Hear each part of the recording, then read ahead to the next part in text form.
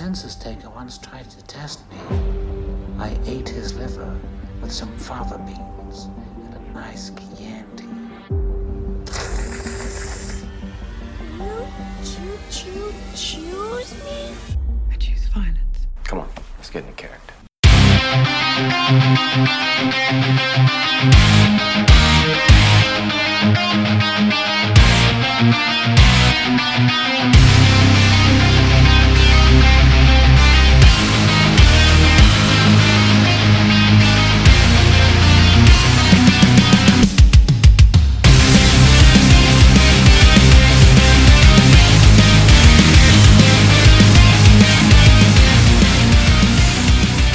Welcome, everyone, to episode 324 of the Throwdown Thursday podcast. I'm your host, Patrick Rahal, but you can call me Patsy the Angry Nerd. We are here in the Pat Cave of Magenta Manor, brought to you by Deadly Grounds Coffee and the Dorkening Podcast Network. And I, of course, am not here on my own. I am joined by my co-host on the show, my co-host in life. She is... I did the gasp first. See, this is what happens when we don't use the sleep. She is the Baroness of Bordeaux, the Countess of Cabernet, the Mistress of Merlot, the Queen Regent of Rosé. She is the Michael Phelps of wine. She is the Queen of the Monsters, the Real Housewife of Transylvania, and an honorary Lizzie. Ladies and gentlemen, Ashes Von Nightmare. Taffeta, darling. Taffeta, sweetheart. No, the material. It's taffeta. I still don't know what that means, but It's a type of, like, taffeta. It's a material. that doesn't... That wrinkles. Like, that really doesn't, like... It's like, oh, I don't know what taffeta is. Oh, it's a type of material named taffeta. Oh, okay, that clears it up. That's more than you'll ever need to know. That's super helpful. So we are happy to have ourselves back for this week's episode. Last week we were on vacation. We weren't able to get an episode up. And we are very excited to be talking about this character this week, because this is something that, we like to do every year. Like, we like to start spooky season whenever the hell we feel like it. So we start it up whenever we want. And if you pay attention to Shark Bites, a couple of years ago I did a series of Mel Brooks films, but somehow we didn't cover this one. So this week we're going to be talking about 1974's Young Frankenstein. And I'm very excited about that, because this is one of the best. And when we play the trailer in a little while, the best part about the trailer that I found is that it's narrated by Mel Brooks. It's awesome. And there's a couple of... I'm going to have to see if we can track this down somehow. But there are some lines of dialogue. Now, if you're a Mel Brooks fan, you know that his movies are incredibly quotable. But there are some lines of dialogue that I'd never heard before. And I've seen this movie 1,000 times, which I thought was very interesting. Now, we hadn't watched this movie in nearly a year, and I remember the last time we watched this movie. But why did we decide that we wanted to cover this character? Well, because a couple of weeks ago, one of my favorite podcasts, Creatures of the Night, it's the Boulet Brothers podcast. They do a film review every episode, or almost every episode. And sometimes it's a new release, and sometimes it's something that either they haven't seen in a while, or maybe it might be a new watch or something. And they covered Young Frankenstein. And it was just kind of like a light bulb moment, because we have not covered any of these characters on this show. And Young Frankenstein is, like Patsy said, just one of those films that is so unbelievably easily quotable. Like, it's abnormal. Abby something. Abby someone. Abby... so that I was like, oh my god, we have to cover these characters because we haven't done it before, and I can't believe we haven't done it before. Now, Patsy, what was the first Mel Brooks film that you saw? Oh, this was it. This was this it. one. I watched. Oh, wow. I watched Okay, it with my okay. dad in the mid '80s. I remember being maybe 6, 7 years old. Of course, I didn't get half of the references, but with my dad quoting it the whole time, like that to me was funny, and like that's what I was used to. I was used to dad quoting movies all the time, and I would try to do the same thing, and I wouldn't always get the lines correct, but now it's a little different where I almost do it, word for word, and sometimes on movies we haven't seen yet, I still can guess what the dialogue coming up is going to be. But yeah, this is one because my mom used to work like third shift, like 2 to 10, and dad worked normal 9 to 5 hours, so we would come home, we'd have a babysitter for a couple hours from say like 2 to 5:30 whenever dad got home, and we'd eat dinner. We'd usually watch like Alf and Family Ties and whatnot, and then dad would watch a movie while waiting for mom. And I remember this being on, and I remember it being in black and white, but like we had been exposed to a lot of like, I don't want to say like a lot of horror, but like we had watched some of the old black and white Frankenstein movies, and we had watched some of the old like Universal stuff, a lot of Godzilla. And of course, I've told the story 100 times about how we used to rent The Making of Thriller all the time, and that was kind of our gateway drug to horror, because it was, we were very young, but we were also like kind of seeing behind the curtain, seeing how the sausage is made, so to speak. So it wasn't as scary to us because you got to see like, here's the clip from the video of him turning into a werewolf, and it's like, here's the behind the scenes practical effects with like little air bladders that they were pushing under his skin to like make the skin bubble and writhe and boil. That I always thought was really, really cool. And then seeing the Monster Squad, right around the same time as we saw this, and my parents were not shy about letting us watch these Mel Brooks movies. Because I remember shortly after that, 1987 is Spaceballs, and I remember renting that all the time, and like that was super funny.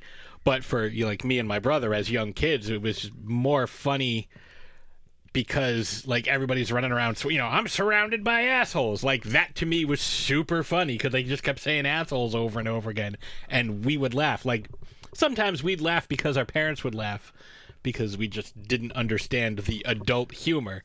But certain shit like really is applicable to all audiences, even if it's just, I heard some naughty language, the guy in the desert, we ain't found shit. Like, that's funny. And then we had watched a lot of the Police Academy movies, so seeing Michael Winslow doing all the sound effects, you're like, whoa, that's so cool, So yeah, this would be the first. How about you? So my first time watch for this film,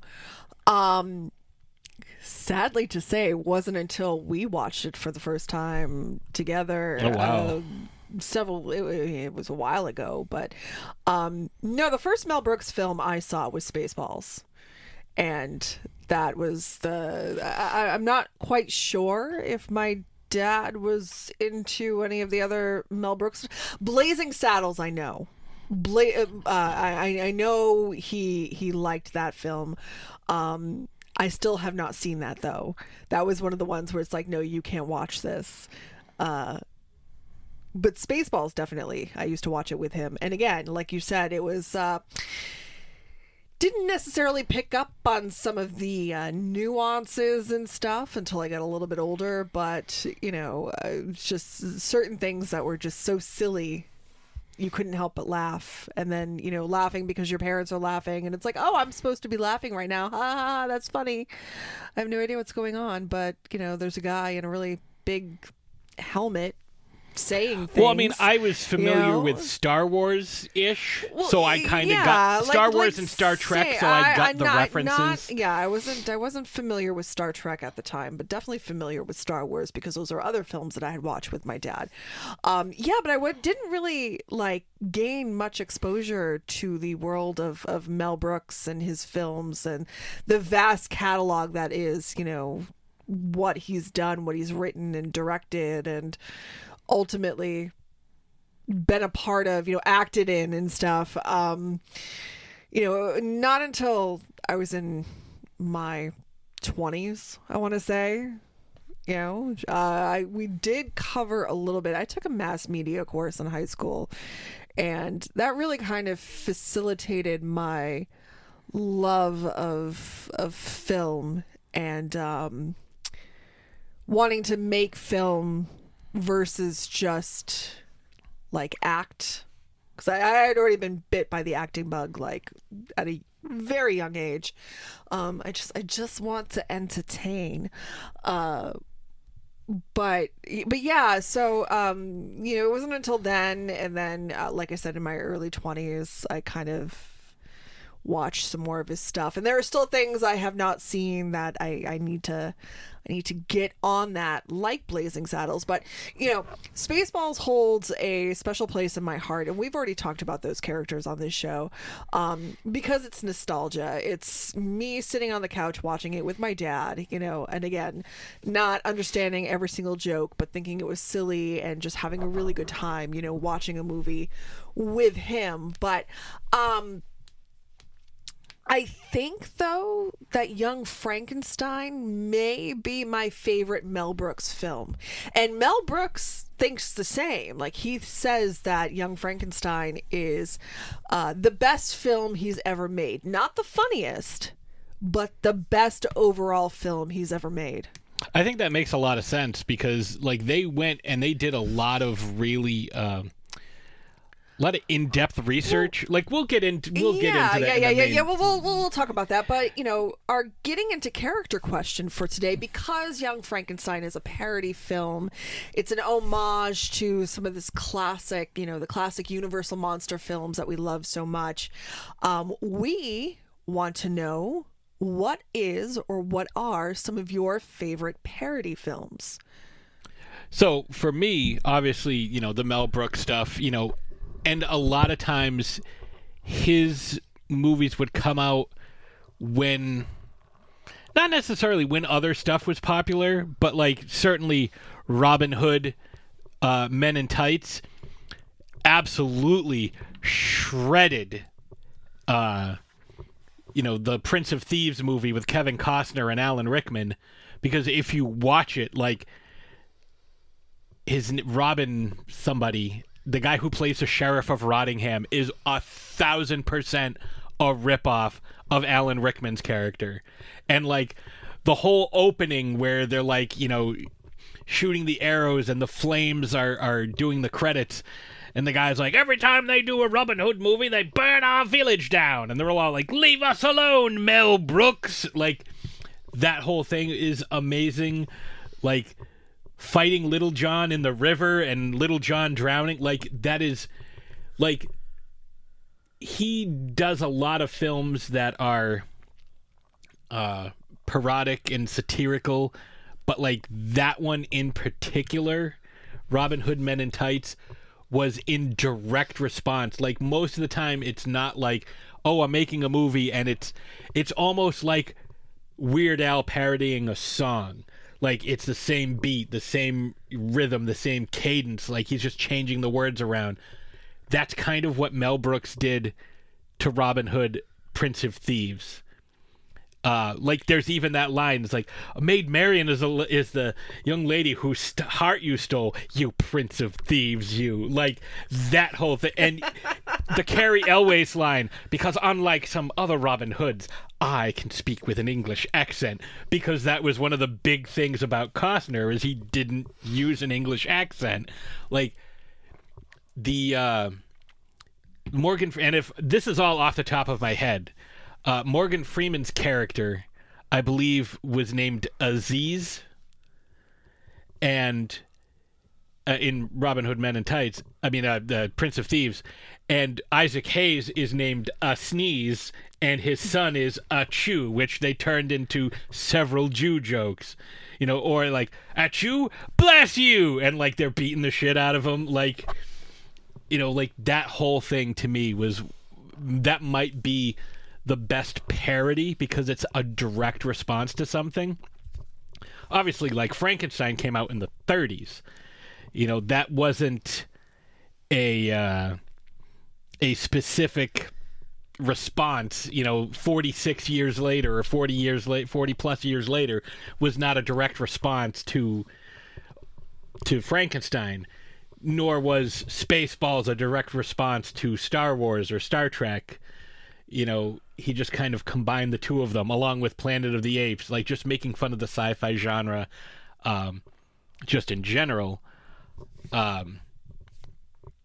Blazing Saddles, yeah, Westerns were popular around the time that he was doing it, and that one was, go back and get a shitload of dimes, like that whole thing.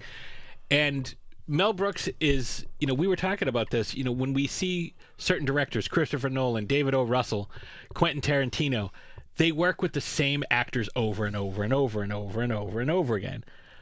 Mel Brooks does that to an extent, but he keeps his cast fresh, because I think you need to have the right balance. Like, no one else could have played Frederick Frankenstein the way Gene Wilder did. But Gene Wilder was also amazing as the Waco Kid in Blazing Saddles. Having, Mel Brooks himself in most of his movies as well doesn't hurt. But the same thing with Madeline Kahn. Having Madeline Kahn in Blazing Saddles and Young Frankenstein. Like, they use the same crew almost back to back. I thought that was great. So I know I'm rambling about Mel Brooks, but go ahead.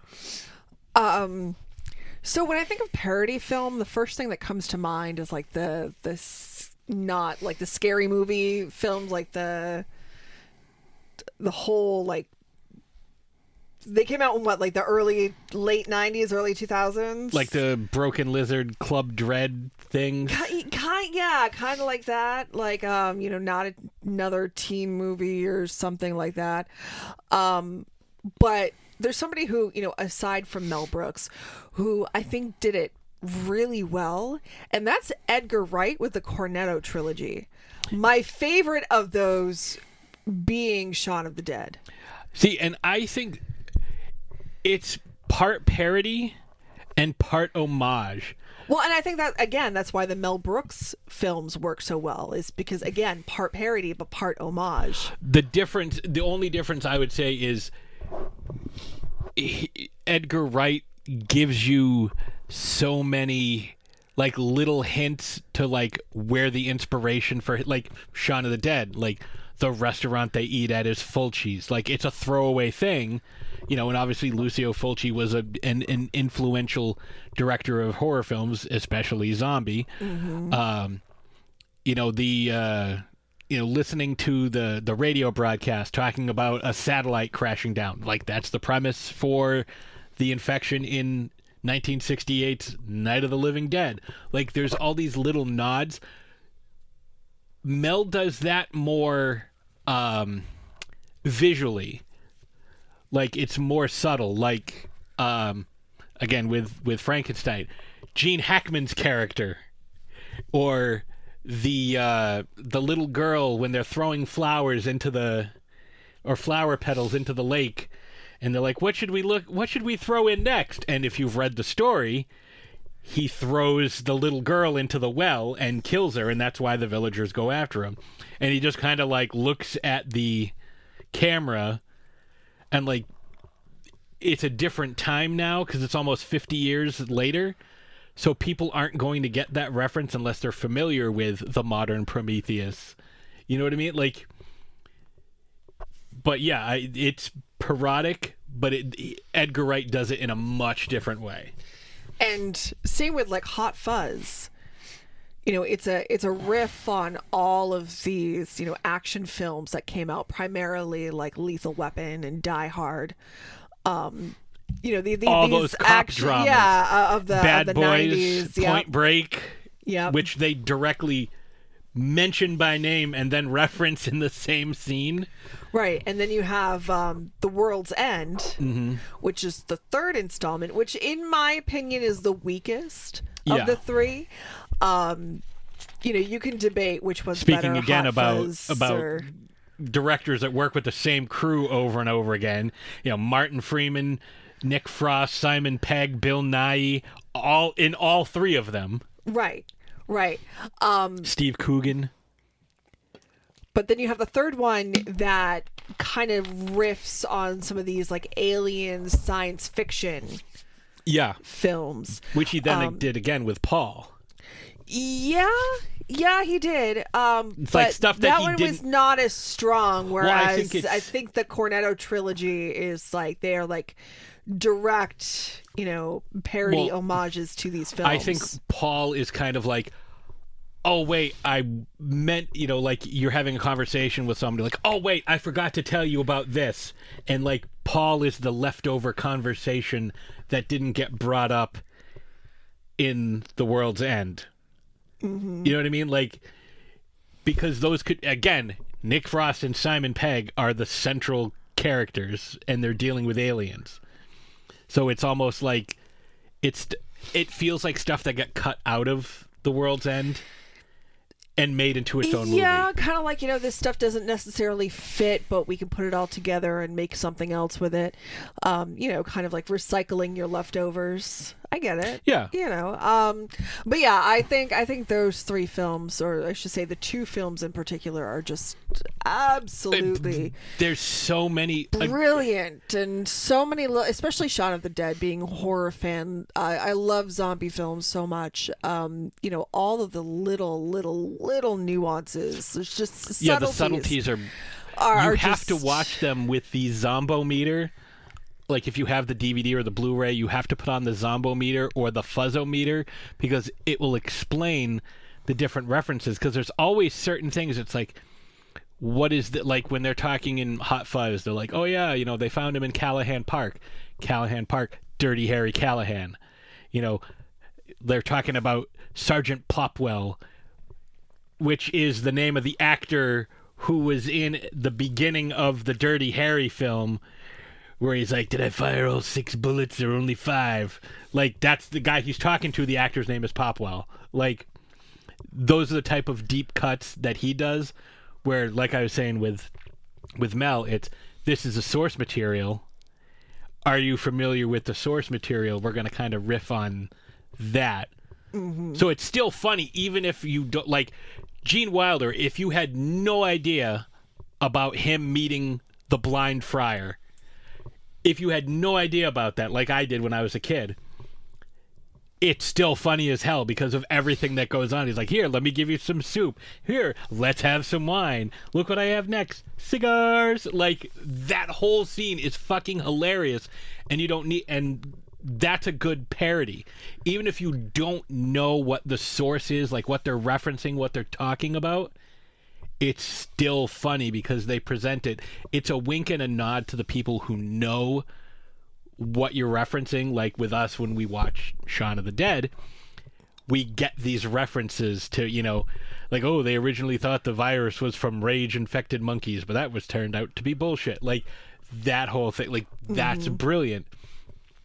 And I will say that one thing that Edgar Wright does that Mel Brooks does not do is he will choreograph the entire film right at the beginning, and he's going to tell you everything that's going to happen.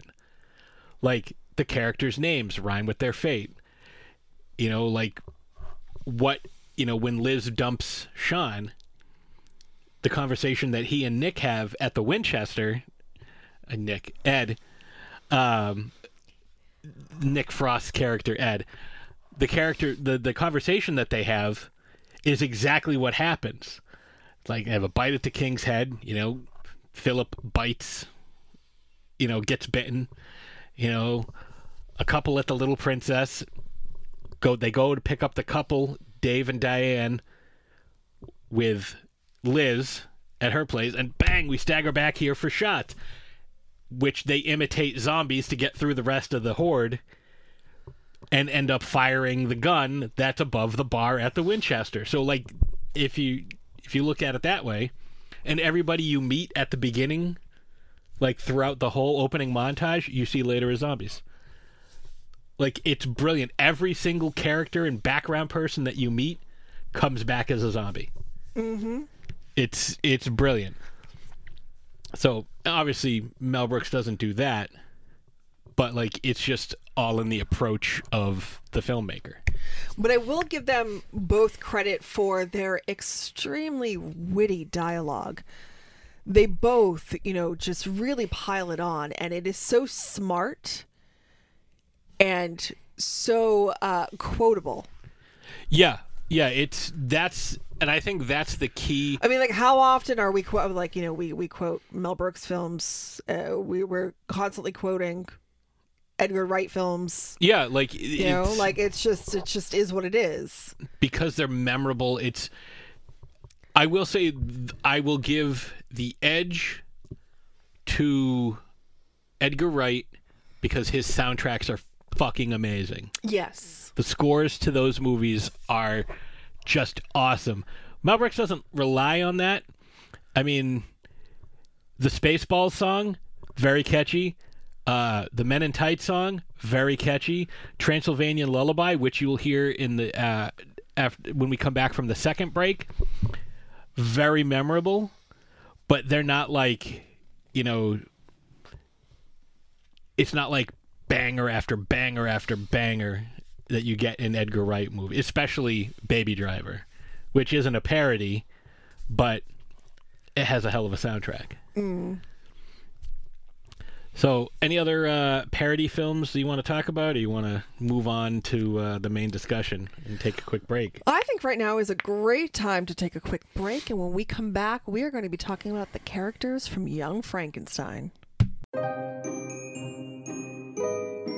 Deadly Grounds Coffee knows how important your coffee is to you. Every batch is roasted to perfection with a unique special method that brings out the richest, deepest, smoothest flavor you'll ever find. We're coffee freaks too, and deadly serious about our brew.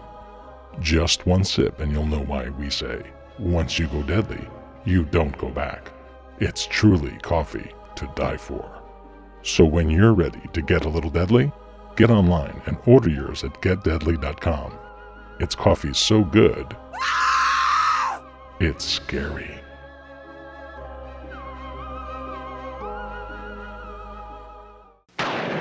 It's coming from the deep, dark recesses of the mind of Mel Brooks. I love him.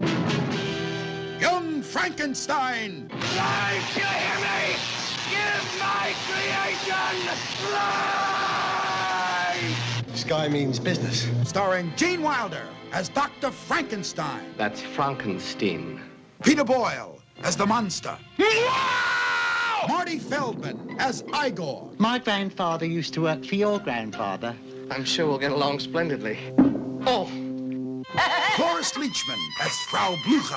And Madeline Kahn as Elizabeth. What are you going to do to me? I'm not afraid of you. Kill the monster! See Mel Brooks' Young Frankenstein. Yes, I think we could all use a good laugh. But don't see it alone. Don't miss Young Frankenstein, personally directed by Mel Blazing Saddles Brooks, in black and white. No offense. And we are back. That, of course, being the trailer I alluded to earlier, talking about Mel Brooks narrating it, and a couple of lines that you did not see in the theatrical release, and again, lines that I have never heard. I've only seen the one version of this film. I don't know if there's deleted scenes kicking around out there. We have to look at the we have the Mel Brooks Blu-ray set with 8 movies in it. Well, I mean, there are deleted scenes kicking around out there because the cast and everybody had such a good time filming this that once principal photography was almost finished, like Mel Brooks and Gene Wilder, they both wrote this. They kept writing more stuff, creating more scenes for them to star in because they were having such a good time filming. See, I like that, but what I was going to say is I haven't seen them. I haven't found them, so I'm hoping that maybe on the things that the set that we have, right? maybe. And so, like, obviously because of that, it took I was gonna say, lot of effort to edit the film. I was say maybe those are on there. Yeah, maybe. Oh yeah, I think with anything that Mel Brooks does, anytime you get a whole bunch of comedians together or a bunch of people who are working on a comedy, it's going to be an absolute monster to edit. You know, like there's the from what I understand, we talked about this I think a couple of years ago about how Anchorman has like a movie's worth of improvisation just by Will Ferrell. You know, I think one of the most difficult movies to edit, if I were to think right off the top of my head, because of all the improvisation and all the extra stuff, probably Caddyshack. I mean, you have Chevy Chase and Rodney Dangerfield and Bill Murray, like all on the same set. Yeah, good luck with that. But so you said you watched this within the last 15 years when we first started dating. Yes. You hadn't seen it. I've been watching it for about 35 years intermittently. It's one of those that never, ever, ever gets old. Like, you know what's going to happen. It doesn't matter. It's almost like you're kind of, you know what's going to happen, but you're sitting there and you're waiting with bated breath. It's like Just slipping like on a nice, comfortable pair of shoes. Yeah, like you know what to expect, you know what's going to happen, but at the same time, you're waiting for that dopamine fix to hit. You know what I'm kind of surprised that they don't have is like shadow casts for Mel Brooks movies. That would be amazing. I'm sure it could be done. I'm not sure exactly, you know, the work that would have to go into it, but I'm sure there could be something done for. I mean, they do it for Beetlejuice, so I mean, why not? You know, obviously Rocky Horror is the most famous one, but they do it for other films as well. So I'm sure there's stuff that could be done for that. So these characters are obviously based on all of the not all of, but many of the characters from Mary Shelley's Frankenstein or the modern Prometheus. The whole, you know, creating a creature like this is supposed to be the grandson or the great-grandson of Victor Frankenstein, who created the original monster. And apparently they have a family history, like somebody will move into the castle and create a monster because the town folks are like, you know, every time they come in, like, you know, they build a monster and like something crazy happens, and, you know, kind of like the every time they make a Robin Hood movie, they burn our village down, you know. So his family name precedes him. He has you know, a negative influence, but this Frankenstein is different because he doesn't believe in what had been done by his grandfather. He doesn't think it's real. He's a grounded man of science. Well, he is a professor at the American Medical Institute. Yes, and he goes by Frodrick Frankenstein. He's trying to distance himself from the Frankenstein name as much. Frankenstein. He literally Steens says... and Steins and oi. He literally says, you know, I'd rather be remembered for my own small contribution to science than my accidental relation to a famous kook. Like, and he gets very animated. We'll use that word. That's a fun word because we hear that a lot. Talking about his grandfather's work, and gets to the point where he stabs himself in the thigh with the scalpel. One of the funniest gags in the film, because he does it and he just kind of looks at it and then just crosses his leg and dismisses class. Like, so good. And one of the things, we'll get to it, but like, there's such interesting comedy, and it's stuff that Mel Brooks uses over and over again, like when we're introduced to Igor. Marty Feldman, brilliant actor. And apparently that part was written specifically for him. Oh yeah, which I mean, it makes sense. Makes so much sense. You can't imagine, you can't picture anybody else in that role. Right, and they even, you know, he was very adamant that this have the feel and the aesthetic of an old, Universal Monsters movie. Well, he fought tooth and nail for it to be filmed in black and white. Right. They and wanted to colorize. They wanted to shoot it in color. Because because he didn't want any colorized anything out there of this film. He wanted it strictly black and white because he was afraid that if they shot it in color with the intentions of making it black and white after, that the studio would kind of say, oh, well, you already have it. Why do all this work? Right. So he fought for that. Yes. And they used a lot of the same same props. Yeah. Yeah. So, funny story. Actually, in my notes here, when Mel Brooks was preparing for this film, he discovered that Ken Strickfaden, who'd made the elaborate electrical machinery for the lab sequences in the Universal Frankenstein films, was still alive and living in the LA area. Brooks visited him and found that he had stored all the equipment in his garage. Brooks made a deal to rent the equipment and gave him the screen credit he didn't receive for the original films. So, which is glorious. If things look familiar, it's because they are. It's the same stuff. Right. It's the original props, which I think lends. It's supposed to be that right, it's his grandfather. But that's just the thing. It really lends itself to the authenticity. It brings you. It really pulls you into the story and makes you believe it. Like, okay, I see that. And it's believable. Like, even if you think about the timeline, like if his grandfather's doing shit in the 30s. He probably already had a kid, a young kid, and then his kid gets older, and has a kid of his own, and now here, 40-ish years later, we have Dr. Frankenstein, who is young because he's not married yet. So, you can assume, and certain things, like, he definitely takes liberties, like, somehow he takes a train to wherever he is in America, to Transylvania, and they all speak German for some reason. That tracks. Yeah, you can take a train. Sense, yeah.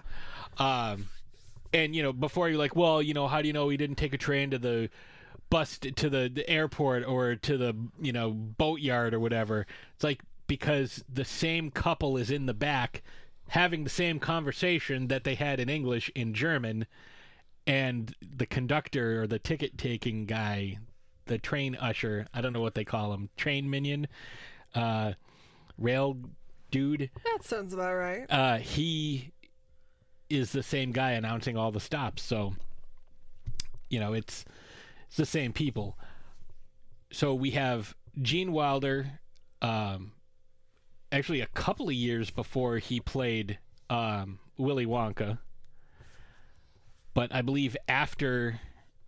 I have to look it up real quick, but I believe this is after Blazing Saddles, but I'm not entirely sure. Blazing Saddles in 1974. So the same year. They both came out in 1974, which is wild to me. But Gene is wilder. Oh, I see what you did there. But yeah, so we have Gene Wilder. We have Peter Boyle as the creature. We have Marty Feldman, who was also in the incredible Silent movie, which is another great parody I didn't mention. I was going to because it has one spoken word throughout the entire film, and it's by Marcel Marceau, the famous mime. And the line is, they're trying to get him to do something, and he says, no. And then Marty Feldman, what'd he say? I don't know. I don't speak French. But it's all the subtitle, the title cards. So you have Gene Wilder as Frederick Frankenstein, Madeline Kahn as Elizabeth, Marty Feldman as Igor, Peter Boyle as the monster, Cloris Leachman as Frau Blucher, Terry Garr as Inga. Those are our main players. Then we have Kenneth Mars, who plays Inspector Kemp in one of my favorite Mel Brooks jokes. And again, it's a visual thing, and if you're not paying attention, you won't get it. But he's got an eye patch and a monocle, but the monocle goes over the eye patch. It's fucking brilliant. Like, there's even a part where he's yelling at somebody, and the monocle falls out, and he kind of it wasn't supposed to, So he kind of just like wipes it on his shirt and sticks it back onto the eye patch, and it's like, that's so good. That's so good. It's like in Robin Hood Men in Tights where they have the exit signs in the castle. Mm-hmm. Like, so those are our main people. Obviously, there's other people. There's townsfolk and constables and whatnot, but those are our main players, the people with the most lines and everything. And his great-grandfather dies and leaves him the castle, which always kind of threw me, because it's like his grandfather died before his great-grandfather, and that would also track that his father is dead, unless his father didn't become a doctor.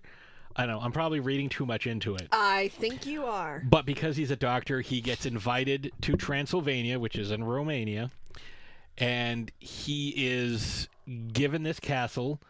And another one of the most amazing jokes, and again, if you're not paying attention, like when I was a kid, I never got this. When Frau Blucher is letting them, guiding them through the castle, and she's like, stay close to the candles because the stairway can be treacherous. The candles are never lit. Like, she's holding a candelabra with 3 candles, and she's like, watch out, stay close to the candle. They're never lit. And it's fucking brilliant. And I love it so much. And they don't call attention to it. It's just one of those, you have to be paying attention. You have to be watching it. And it's like, why is this just normal and okay to them? Like, it's so good. It's, his films are just a masterclass in camp. Figure one that just popped into my head. Physically and the way it's written and Rabbi everything. Tuckman, when he's in Mel Brooks himself as Rabbi Tuckman in Robin Hood Men in Tights, when he doffs his cap, like the 2 curly hairs that are on the side indicating he's an Orthodox Jew, they're attached to his hat. Like, they're not part of his head. They're attached to his hat. Like, that's brilliant. Joan Rivers yelling at Daphne Zuniga in Spaceballs, and she's got the Princess Leia haircut, like the hair bun, and she takes it off their fucking headphones. Like, so good. Like, so good. Or when Dark Helmet is yelling, he's trying to communicate with the guys that are combing the desert, and he's got a megaphone, and he uses the megaphone to talk to Colonel Sanders, who's right next to him. But then when he's trying to talk to the guys that are out in the desert, he just yells. He doesn't use the megaphone. It's like, that type of shit is so funny. Are we being too literal? No, you idiot. We were told to comb the desert, and that's what we're doing. Then you got the one guy with the pick. Oh, God. So, Igor meets Frederick, and we get another classic Mel Brooks joke. Walk this way. And apparently they all thought it was stupid and they were going to cut it, and at last minute they decided not to. And apparently that bit is what inspired Aerosmith's Walk This Way. Yeah. And then you get the same joke, but to a greater degree in Robin Hood Men in Tights. Walk this way, and he like throws his hair back. And I think it's also in the History of the World, part one. Yeah, it's like those jokes. So when he meets Igor, and again he's like he meets like Dr. Frankenstein. No, it's pronounced Frankenstein. You're putting me on. No, it's Frankenstein. I see. Do you also say Frodrick? No, it's Frederick. Why isn't it Frodrick Frankenstein? It's not. It's Frederick Frankenstein. I see. You must be Igor. No, it's pronounced Igor. Well, they told me. Well, they were wrong then, weren't they? Like, he's like getting back at him because he's pissed off that like no one told him that the name was changed. He's like, my grandfather used to work for your grandfather. Of course, the rates have gone up. It's like the first thing he says, and he's like, oh, let me help you with your bags. And he goes to grab the heavy one, and he's like, nope, takes the little one, and then does the walk this way. But right before that, he's like, I don't mean to embarrass you, but I'm a rather brilliant surgeon. Perhaps I can help you with that hump. What hump? Like, it's just like, Well, and one of the best ad libs and of course a lot of ad libbing takes place in this film. Yeah. Some of the best parts of this film were ad libbed. The moving of the hump from one side to the next, to the other. Like it just that was all Marty Feldman. Richard Lewis in as Prince John in Robin Hood Men in Tights. Wasn't your mole on the other side? I have a mole? Like fucking brilliant. Like, and I only remember Richard Lewis from the Boku commercials that were supposed to be like the grown-up juice boxes because they were bigger than like little kid juice boxes, and they didn't have straws. They just had like little foil pull tabs. You just peel it right off and drink it. Like those were supposed to be like the big things, and they never caught on. But that's what I remember him from. I couldn't tell you anything else he was in, but I do remember getting him confused for Dennis Miller quite a bit when I was a kid. But neither here nor there. So we also get one of my favorite jokes, and one of the first ones I remember my dad quoting when they're in the, and I didn't get this, the roll in the hay thing. Roll in the hay. Oh, would you like to have a roll in the hay? Which I had no idea was a euphemism for sex, which I wouldn't have known about anyways because I was like 6 or 7 when I saw this. But when they hear the wolf howl, and she's like, werewolf. And he's like, werewolf? And Marty Feldman goes, there. What? There, wolf. There, castle. Why are you talking like that? I thought you wanted to. Oh, I don't want to. Suit yourself. I'm easy. Like, that had, like, what? Like, it's so weird. But I remember my dad quoting it and laughing, so I laughed because I was like, oh, that must be funny. Like, and it fucking is. Like, that whole thing when he's helping Inga, Terry Garr's character, out of the cart, and Igor is knocking on the door with the giant knockers. He's like, what knockers? Oh, thank you, doctor. Like, that he's not talking to you. Like, oh, like, it's so brilliant, and they play off each other so incredibly well. It's the physical comedy of Marty Feldman coupled with the manic fucking energy of Gene Wilder. And apparently they had to multiple takes. They had to use multiple takes because Gene Wilder could not keep his composure because he broke character so often, laughing hysterically at what was going on around him because everybody was just so good. Yeah, I mean, I don't blame him. Like, there's a similar story, but completely opposite, where during the filming of Caddyshack, Rodney Dangerfield thought he was fucking up, and he went to the director. He's like, oh, you know, this is so bad. Like, nobody's reacting to any of my jokes. And they're like, Rodney, you're fucking killing it. Everybody's dying, but they can't start laughing because it'll ruin the take. Like, everybody is like, look around. Like, everyone's just like holding in laughter, and like their faces are all red because he's just fucking killing it. But he's all worried that because everyone's not laughing and joking and having a great time, it's like forgetting you're not on stage, you're not in front of an audience. Mm-hmm. Like, yes, there's a whole crew there filming you, but like, you are like, they can't laugh and react and clap because it'll ruin the take. Right. And, you know, because these guys, I mean, if you go through them, like, there's always, like, you know, especially in a comedic duo, you know, you have the comic relief and the straight guy. Terry Garr and Cloris Leachman, for the majority of this movie, are the straight men. Mm-hmm. Like, after Frederick and Inga have sex, and she's like, she'll be here any minute. I suggest you put on a tie. Like, it's fucking hilarious because they're both naked, you know, obviously under a sheet because it's a PG movie. but like her quiet dignity and grace that she tries to carry herself with, despite the fact that every time someone says her name, the horses go nuts.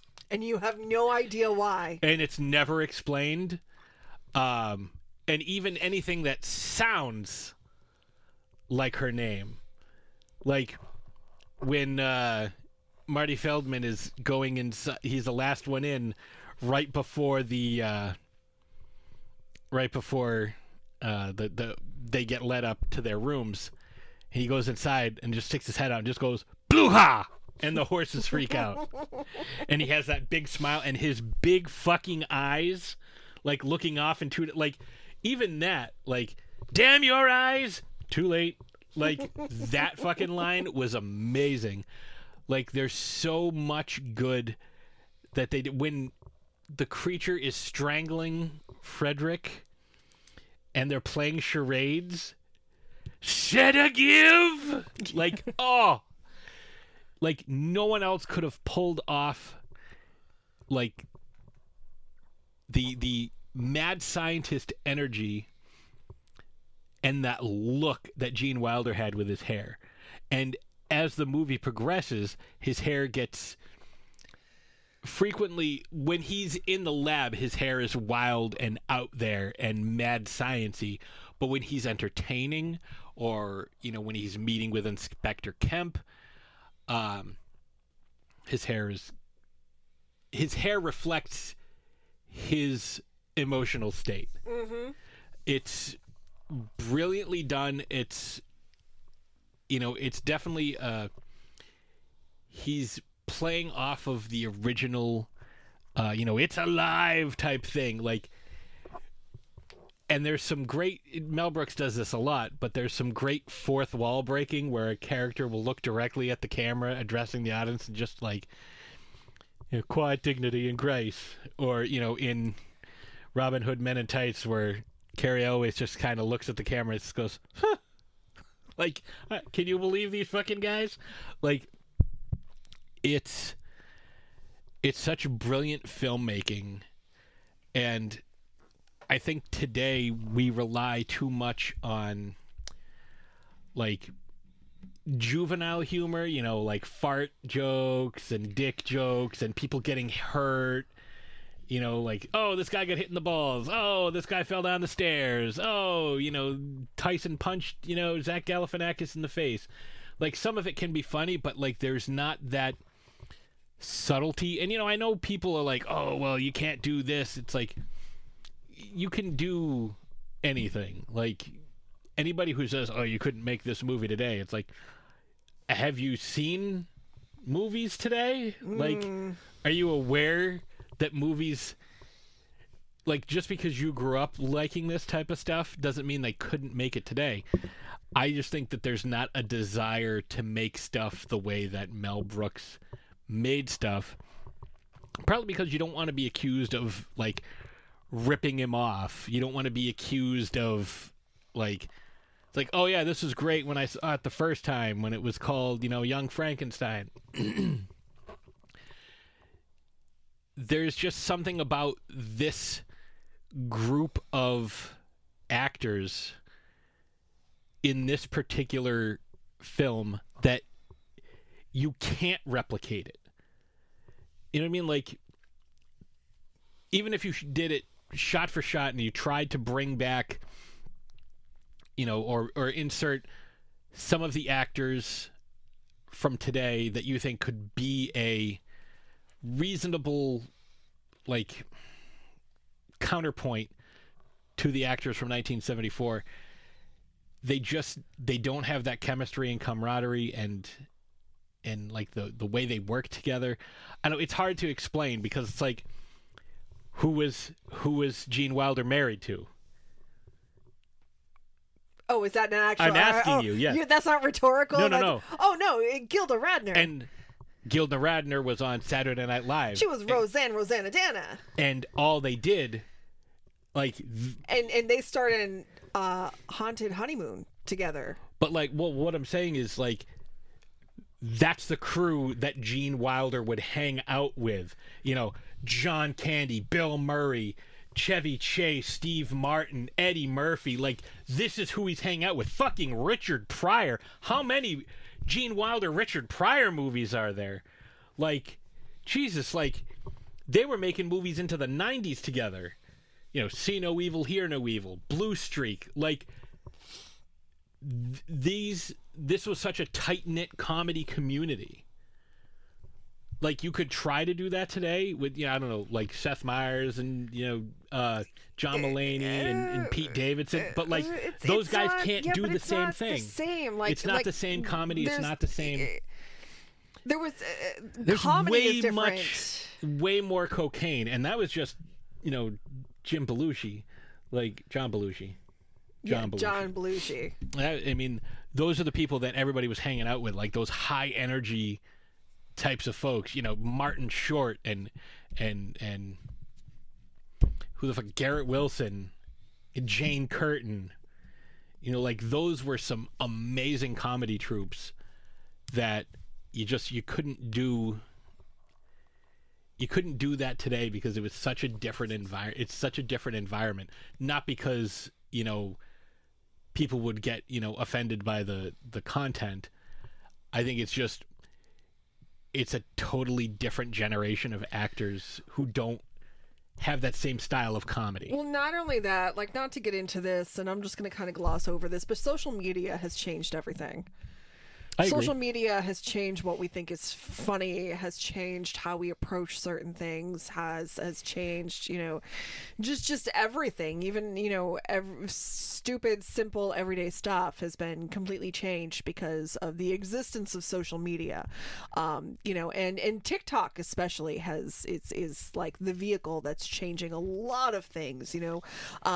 I hate the fact that influencer is now a job that young kids can aspire to be. But anyways, that's neither here nor there. That's not what we're talking about. But anyways, you know, so it's like the whole, you know, social dynamics have changed so much since, you know, the 60s and the 70s that, you know, certain things just can't be replicated because things have come way too far. And when they try, like, I'll use, you know, kind of your argument and a take on a classic film, you know, that tried to do the same, you know, the Terminator thing. You know, we've talked about this, the Terminator thing and the Halloween thing, where they take characters, in many cases the same actor, but not always, playing that character.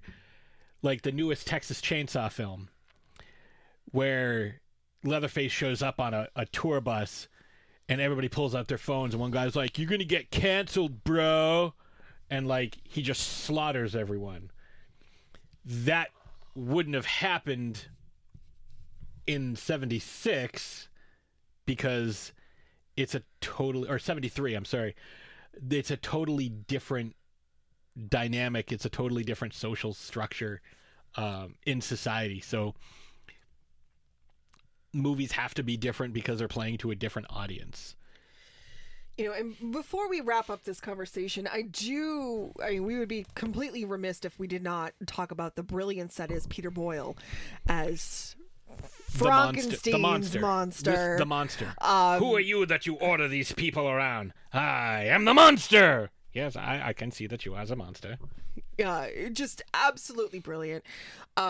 You know, for a character that has so few actual speaking lines, it's mostly just grunts and point on the hits, which is one of the most brilliant fucking scenes. Well, and I guess like they didn't know where to take that. Again, that's another one of those brilliantly ad-libbed scenes. Just improvisation. They had no idea where to take that scene. They didn't know exactly what to do. I guess Gene Wilder was like team musical number and Mel Brooks was like, this is kind of stupid, and then Peter Boyle steps in and does what he did did what he did,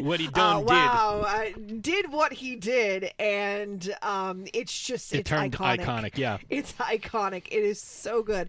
And you know, his approach to the monster was brilliant because he wasn't necessarily mimicking, you know, the Frankenstein's monster that we're familiar with. Karloff. He was kind of making it his own. Especially where, like, and again, this is one of those, and Madeline Kahn calls attention to it when she refers to him as Zipper Neck, because, like, you know, they had the classic bolts in his head and the scar across his forehead where they sewed his brain back in. But, like, having the zipper on the neck, like, that's a Mel Brooks comedy touch. Like, that's just so good. And he has an enormous Schwanstücke. Well, that just goes without saying. But no, the lines that he does get, like, are delivered so well when he's like, I decided that if I could not inspire love, which was my greatest wish, I would instead inspire fear. Like, he's really leaning into, like, Peter Boyle is so good in this role, like, in every aspect, because what most people don't realize about Frankenstein's original monster, because what they are so used to seeing is that caricature that, you know, Karloff portrayed, you know, the flat head with the bolts in the neck and, like, the really sunken in eyes, is it his creature was more akin to Robert De Niro's portrayal in the late 90s, I think it was mid to late 90s when that Frankenstein movie came out. The creature was scarred and ugly, and the biggest difference is he was very articulate, well-spoken, could read, was intelligent, because they used a brain that was not abnormal, but it got changed and morphed along the way to make him a monster. You know what I mean? Like, the original text is him, like, he floats away on an iceberg. Like, it's weird. Like, he doesn't get trapped in a windmill and killed by the villagers with pitchforks. He's very intelligent. It's odd, but, you know, the 1930s movies have given us, like we were discussing when we watch this, like, you see the mummy or the creature when they walk with their arms straight out like they're zombies. Well, the reason why that happened, I forget if it was the mummy or Frankenstein when it happened first. Because the monster was blinded and it held its hands out in front of it so it could feel like if it was going to bump into something. Mm-hmm. That was the reason why it walked like. Now all monsters walk with their arms out like, you know, I'm this unarticulate mass of, you know, reanimated tissue. It's because of that portrayal, and, like, that's the stereotype that we see. And the ending of Young Frankenstein gives us that articulate monster. So I think that's a pretty good spot to kind of wrap things up. If you have not seen this, do yourself a favor. It's on HBO Max, or Max now, whatever the fuck. Do yourself a favor, watch it. It's phenomenal. If you have seen it, maybe it's time for a rewatch. Maybe, you know, you listen to us quote it enough that you're like, you know what, I got to throw this in, or I'm going to stream it, whatever. But we're going to take a quick break, and when we come back, we have a new battle, and we have a big announcement, and we'll be right back.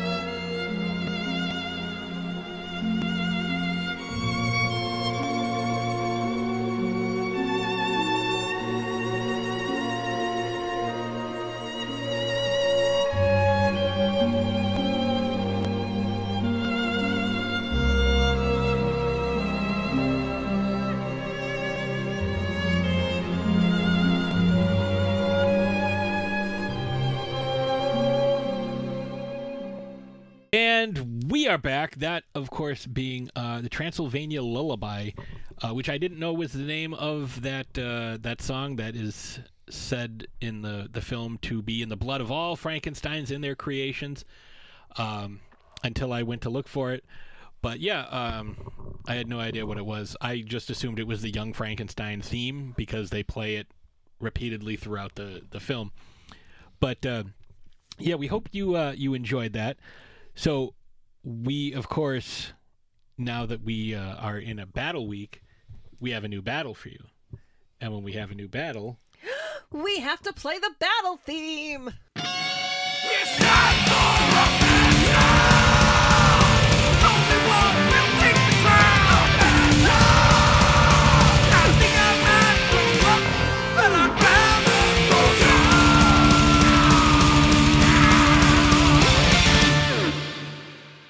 so what we have for you is, well, Ash, just take it away. You have it all in your notes there. So today we are throwing down He Blinded Me with Science, Battle of the Man-Made Creatures. Which mad scientific creation has what it takes to best its competition and be the last creature standing? You can choose from Frankenstein's monster, created by Dr. Frankenstein, Mr. Hyde, accidentally created by Dr. Jekyll, Rocky, created by Dr. Frank N. Furter, or the Brundlefly, created accidentally by Dr. Seth Brundle. Yeah, and in that case is the only one who accidentally did it to himself. Dr. Jekyll, Henry Jekyll, created the alternate persona of Mr. Hyde because he wanted to indulge in vices, but without being frowned upon by high society. Think of it if kind of like Hannibal Lecter. Hannibal Lecter is a very Dr. Jekyll, Mr. Hyde character, where he hides his true nature and his true vices from the public. But when people find out about him, they're like, "Ooh, that's bad." And of course, Seth Brundle. We went with the Cronenberg version of The Fly, just because I think it's a little more horrific. And the death is way, way, way worse. And the Brundlefly has a little bit more of powerful abilities that would keep him on par with the other creatures there. So I think that's a good battle. The special guest referee is Dr. Doofenshmirtz. And it will be held in the top floor of Doofenshmirtz Evil Incorporated. That will be the battleground. God. So Doofenshmirtz Evil Incorporated. Yeah. Well, I'll be honest, I don't really understand, but I fell down this hill and I got glue on my hands, so I got records on my fingers. Records on my fingers. I got records on my fingers and I just can't stop. Don't stop. Can't stop. I got a platypus controlling me. What? I got a platypus controlling me. Now let me sum it up. It was a strange set of circumstances. Strange set of circumstances. Well, I fell down this hill. Now I got glue on my hands and I got records on my fingers and I just can't stop. Don't stop. Well, I would if I was able. There's a platypus controlling me. He's underneath the table. Yeah, so we'll have to talk about that at some point. We did. No, but I mean again, we'll have to revisit that. Do it again. That's real. Oh, that's the. I forget the name of that episode. Which one? The episode of Phineas and Ferb that we've seen the most. Oh, the Excalibur? Excalibur. Oh, that is the best episode. That's the best of Phineas episode. And Ferb. It's like Excalibur and also Lord of the Rings and also The Sword and the Stone. Like, it's amazing. I am the Lady of the Puddle. Good thing she wasn't the Lady of the Hot Coffee. What art thou doing? Okay, so, that's another episode. Yeah. Like, it's getting late, too. So, we've got all that stuff together. We're getting ready for all this stuff coming up this week. But we have wine and science this week. And I went with a science fact that I thought was the most appropriate for this particular episode. So, in the 1950s, there was a scientist named Vladimir Demikov, who was he was a Soviet scientist, and you can look up his work. It's on YouTube. But don't do it if you are squeamish, but if you're very interested in weird fucking science, then this is the guy you want to look up. Vladimir Demikov. He was able to do head transplants. He successfully grafted the head of a small dog onto a larger dog so that both dogs... So basically he just added an extra head to this dog. They did a lot of dog experiments. It was very cruel and inhumane. Like, there's even a video of just a dog's head that he kept alive for like 3 weeks. Like, no, it wasn't 3 weeks. It was shorter than that. It was like 3 days because it couldn't eat or drink. But it responded to stimuli. It was alive for days. Like, he did a brain transplant in a monkey. Like, it's some... So he was kind of like a real-life Dr. Moreau. He was more... Moreau was more like a genetic splicing guy, because he had, like, crossed species and then crossed those with men. So he was more genetic. This guy was like... let me take a piece off of this and stick it onto that and see what happens. He was a crueler Dr. Frankenstein.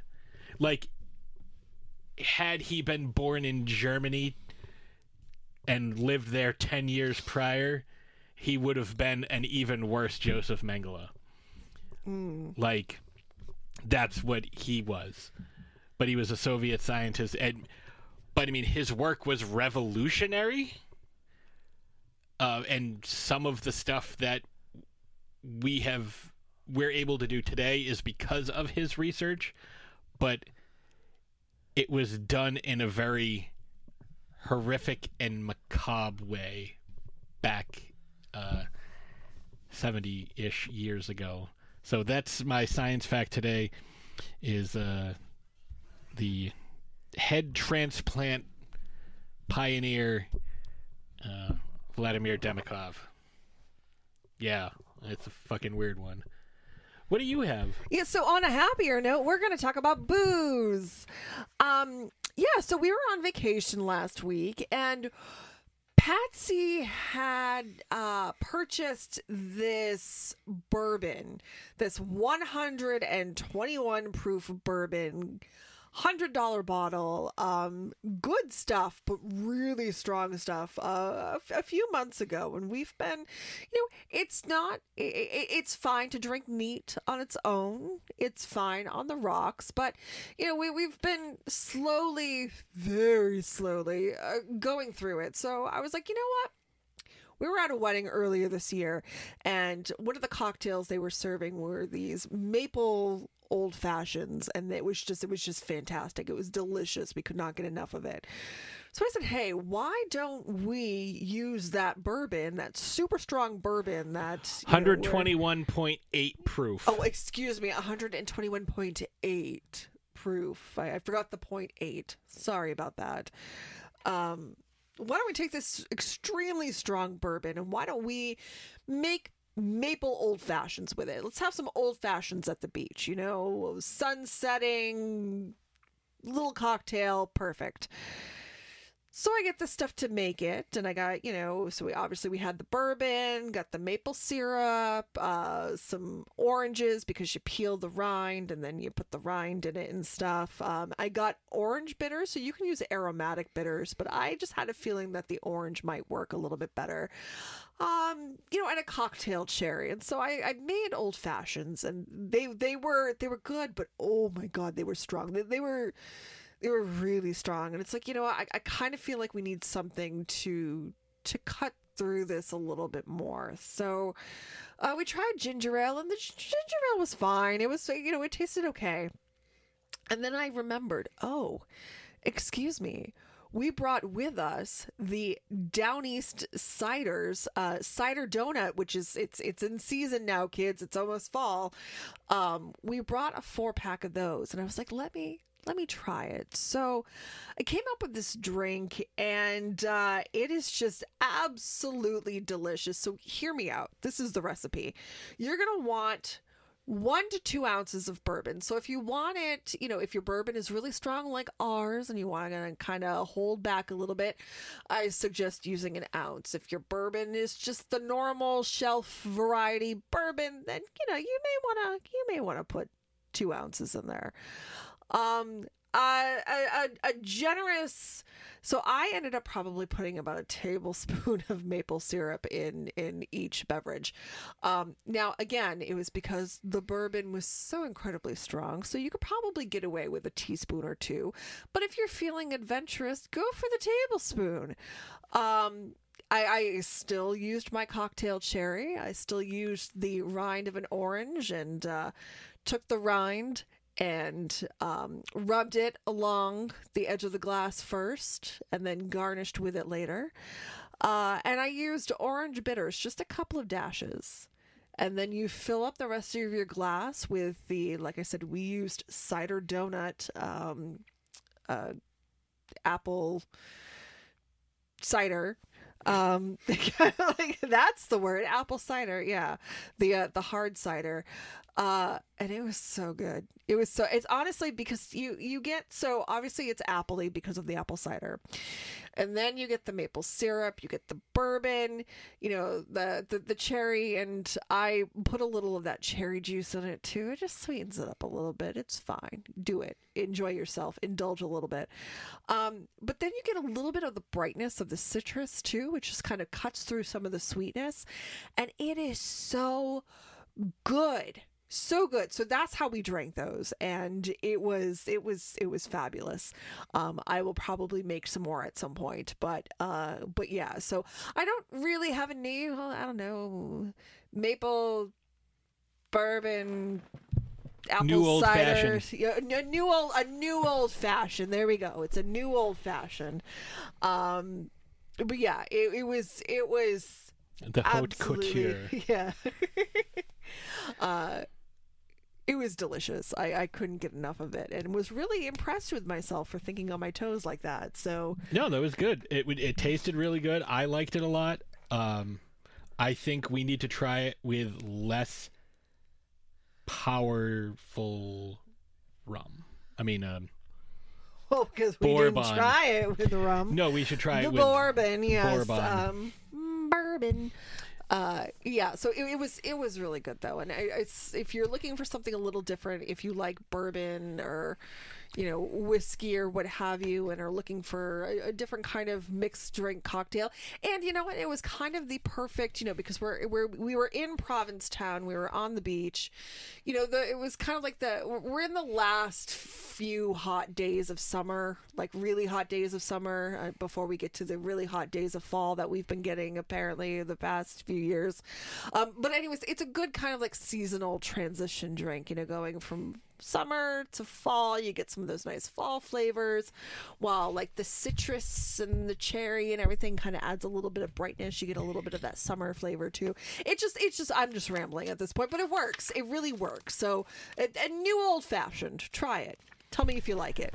And before we go, we do have an announcement.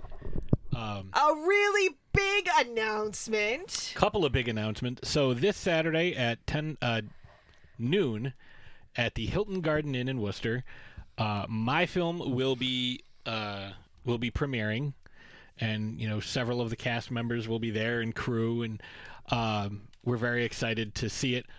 But we woke up on Tuesday of last week. I got an email and I looked to find out that we have been nominated for 2 awards. Best local short. Best local horror short, yes, and best comedy short, because this is a campy horror comedy. So we will find out this Saturday. The award ceremony, I believe, is at 8 or 8:30. So we'll find out this Saturday whether or not we take home any hardware. There's also the Spirit Awards, which are given to the to people who exemplify the spirit of independent art and creation. So hopefully we get to add another trophy to the case next to the Scaricon and the Amalgamania Podcast and Entertainment Awards. This would be huge.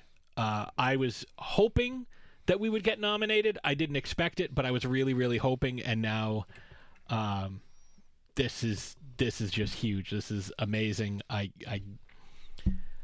don't even know how I feel about it. Like, I'm excited, but like, I can't believe that I'm up against some of these